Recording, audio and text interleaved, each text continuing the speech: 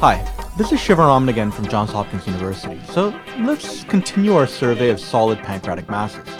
Now, when I last left you, we had talked a little bit about pancreatic adenocarcinoma, its diagnosis, lesion identification, staging, and determination of resectability.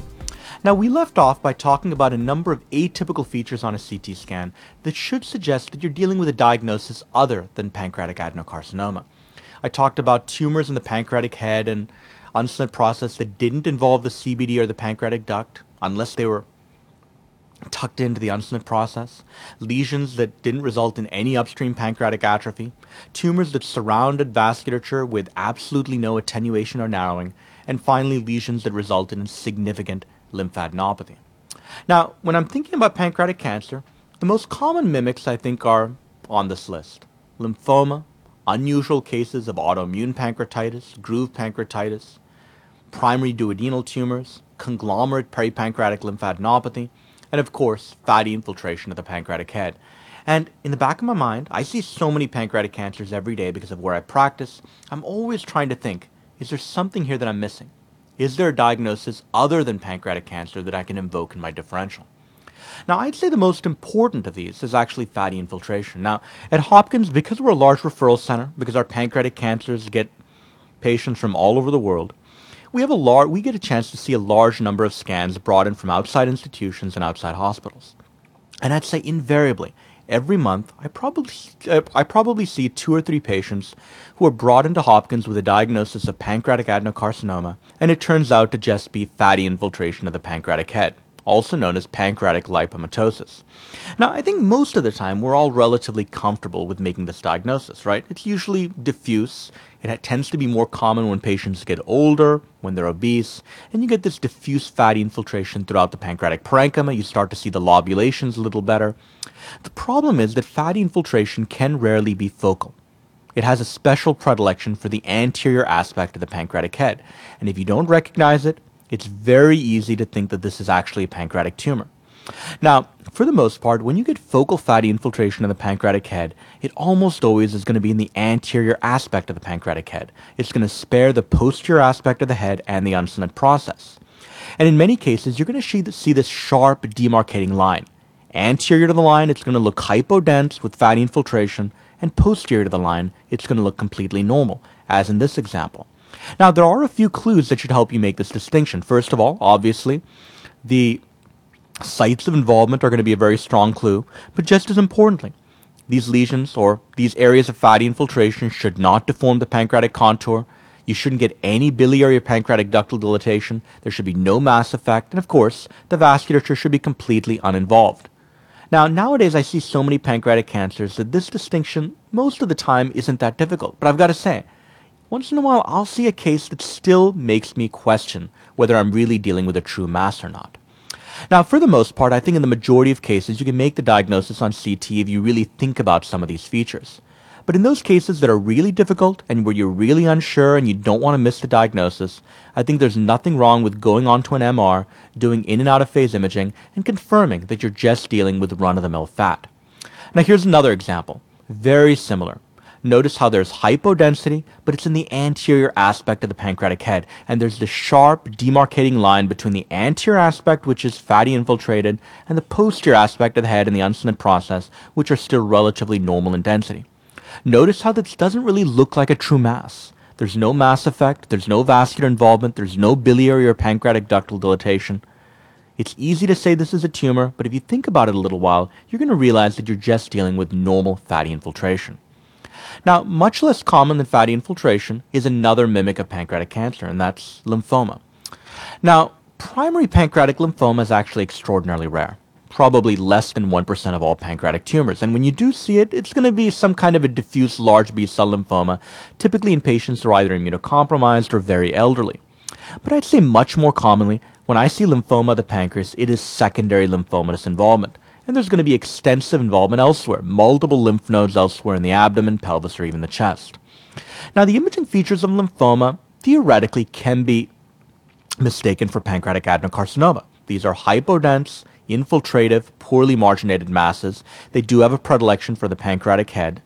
But that being said, there are usually going to be other ancillary features that should suggest an alternative diagnosis. First of all, When you see lymphoma involving the pancreas, you're almost never going to get upstream pancreatic atrophy, pancreatic ductal dilatation, or biliary dilatation.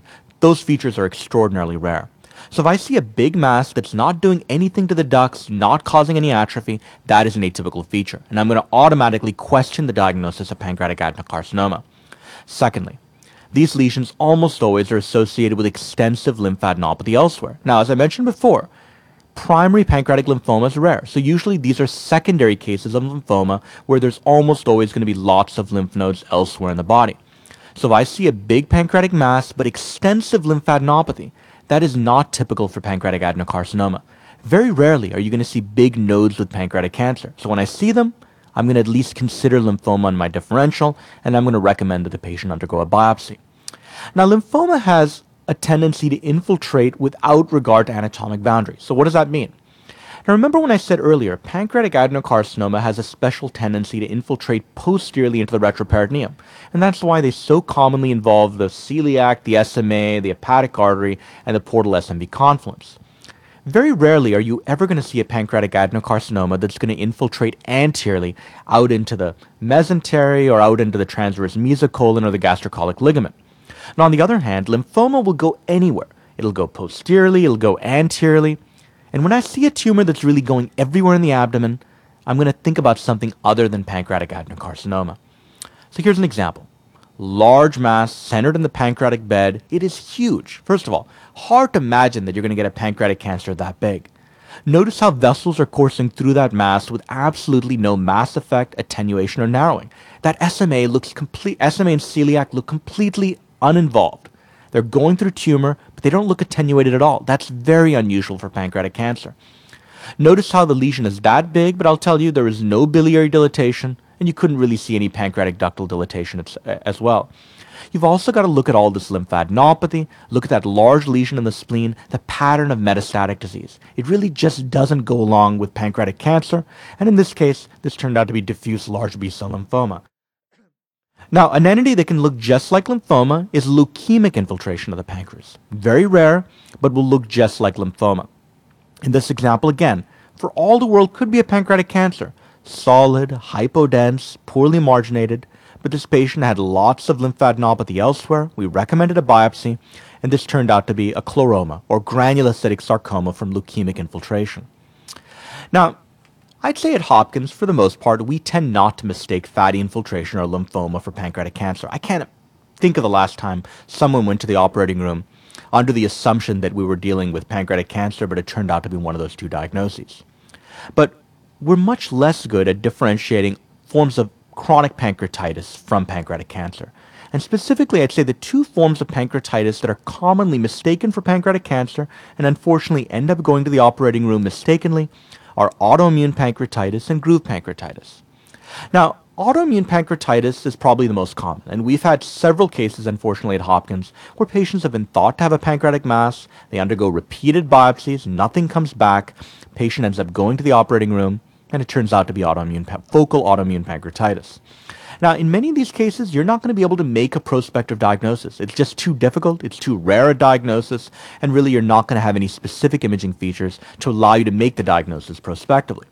But there are some features that may help you distinguish focal autoimmune pancreatitis from a pancreatic cancer. Now, autoimmune pancreatitis tends to diffusely enlarge the pancreas. The pancreas is going to look big, it's going to look sausage-like. There's often going to be this thin rim or hypodense capsule around the margin of the pancreas that is very suggestive of autoimmune pancreatitis. The pancreatic duct is usually not going to be dilated. The duct is usually going to be diffusely or segmentally narrowed. You're not going to see upstream atrophy, you're not going to see much in the way of peripancreatic fat stranding or induration, and you're often going to see strictures of the distal CBD with thickening and enhancement of that distal CBD wall. Now, if you're dealing with just completely focal autoimmune pancreatitis, you may not be able to distinguish it from a cancer. But when I see these other features, a big, huge pancreas, that thin rim or capsule around the pancreas, along with a focal mass, I'm at least going to raise the possibility that we could potentially be dealing with a form of focal pancreatitis. And this is actually not a difficult diagnosis to make clinically once you suggest it on a CT scan. In many cases, the clinicians can just check an IgG4 level, And even if the IgG4 level comes back negative, but you still have a strong clinical suspicion, sometimes the clinicians will treat the patients with a trial of steroids, and I've seen several cases where we've suggested this prospectively. The patients have been treated with steroids, and a completely abnormal pancreas has become completely normal just within the course of a couple of weeks. Now, here's a couple of examples of diffuse autoimmune pancreatitis. It's a hard, but I still think gettable diagnosis. Big, boggy, sausage-like pancreas with a thin rim of hypodensity around its margin. Here's a case that's much more difficult. A real solid, hypodense, poorly marginated mass. Now in this case, we were a little bit leery of the diagnosis of pancreatic cancer going in. There was no biliary dilatation, there was no pancreatic ductal dilatation, there was no upstream pancreatic atrophy. But nevertheless, we couldn't ignore the fact that there was a big mass sitting here in the pancreatic head. It got biopsied, nothing came back, the IgG4 was negative, patient underwent a Whipple, turned out to be focal autoimmune pancreatitis. Sometimes you can't win, but that's okay. As long as you've done your best, you've at least thought about this diagnosis, I think you've done your due diligence by the patient. Now, another form of pancreatitis that can mimic pancreatic cancer, and that's extraordinarily difficult diagnosis to make prospectively, is groove pancreatitis. Now, this is a rare form of chronic pancreatitis that affects the groove between the pancreatic head, the duodenum, and the common bile duct. Now, the imaging features of groove pancreatitis tend to be relatively distinct. You're going to get thickening between the pancreas and the duodenum. It's really not going to be pancreatic or duodenal, but it's going to be right between the two in the groove. There's going to be very little inflammation, very little free fluid, and often you're going to see multiple small cysts sitting right in that groove between the pancreatic head and the duodenum. So here's an example. There's this crescentic, hypodense soft tissue sitting between the duodenum and the pancreatic head. There's multiple areas of cystic change. It doesn't look like it's really centered in the pancreatic head or in the duodenum for that matter, but really within the groove. The problem is that it's almost impossible for us to say as radiologists that that's not pancreatic cancer or a duodenal cancer. And in fact, the majority of these cases get read out as a pancreatic cancer or duodenal cancer. And even if you suggest this diagnosis prospectively and the biopsies come back as negative, how can you really be sure that that's not a malignancy? So regardless of whether you make this diagnosis prospectively or not, these patients invariably go on to get a Whipple procedure. Here's yet another example, looks very similar. Hypodense, infiltrating, solid tissue between the pancreatic head and the duodenum, multiple small cysts. Now, we actually raised the possibility of groove pancreatitis prospectively, but this patient ended up getting a Whipple anyway.